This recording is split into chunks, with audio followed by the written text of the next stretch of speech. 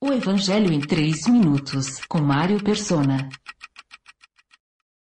Jesus diz: alguns que aqui se acham de modo nenhum experimentarão a morte antes de verem o reino de Deus. Ele não quis dizer que alguns dos discípulos seriam imortais, mas que veriam o reino antes de morrer.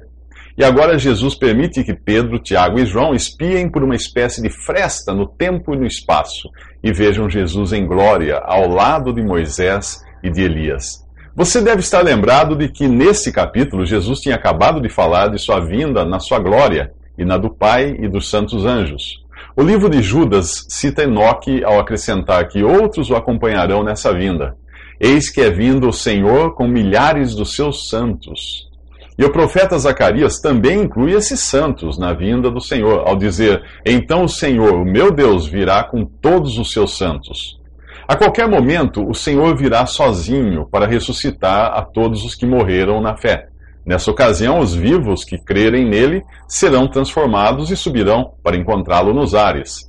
Mas nessa vinda, ele não chega a colocar os seus pés sobre a terra, como fará quando vier para julgar as nações e estabelecer o seu reino. Na primeira, ele chega apenas até as nuvens, que é o ponto de encontro dele com os ressuscitados e transformados. Dali Jesus e os seus seguem para o céu. E isto é o que costumamos chamar de arrebatamento da igreja. Depois virá um período de 7 anos, na metade do qual o anticristo se manifestará e passará a perseguir um remanescente de judeus que se converterão nessa época. No final desse período, Cristo virá de forma visível e magnífica, colocando seus pés no Monte das Oliveiras, conforme os anjos prometeram no livro de Atos. Quando eles disseram assim: Galileus, por que vocês estão olhando para o céu? Esse mesmo Jesus que dentre vocês foi elevado ao céu, voltará da mesma forma como o viram subir. E o profeta Zacarias confirma: naquele dia os seus pés estarão sobre o Monte das Oliveiras, a leste de Jerusalém, e o monte se dividirá ao meio.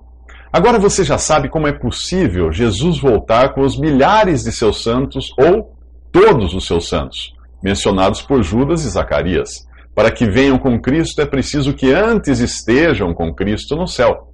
Você também já pode entender a razão de os anjos, em Atos, anunciarem que ele colocará os seus pés sobre o Monte das Oliveiras, enquanto em 1 Tessalonicenses 4 fala de um encontro com os seus nos ares e entre nuvens. Tudo fica claro quando entendemos que há 2 momentos distintos da vinda de Cristo, separados por um período de 7 anos. Mas vamos voltar a nos ocupar agora com o que acontece neste capítulo de Lucas, que fala da transfiguração de Jesus. É o que veremos nos próximos 3 minutos. Visite 3minutos.net. Dúvidas? Visite respondi.com.br.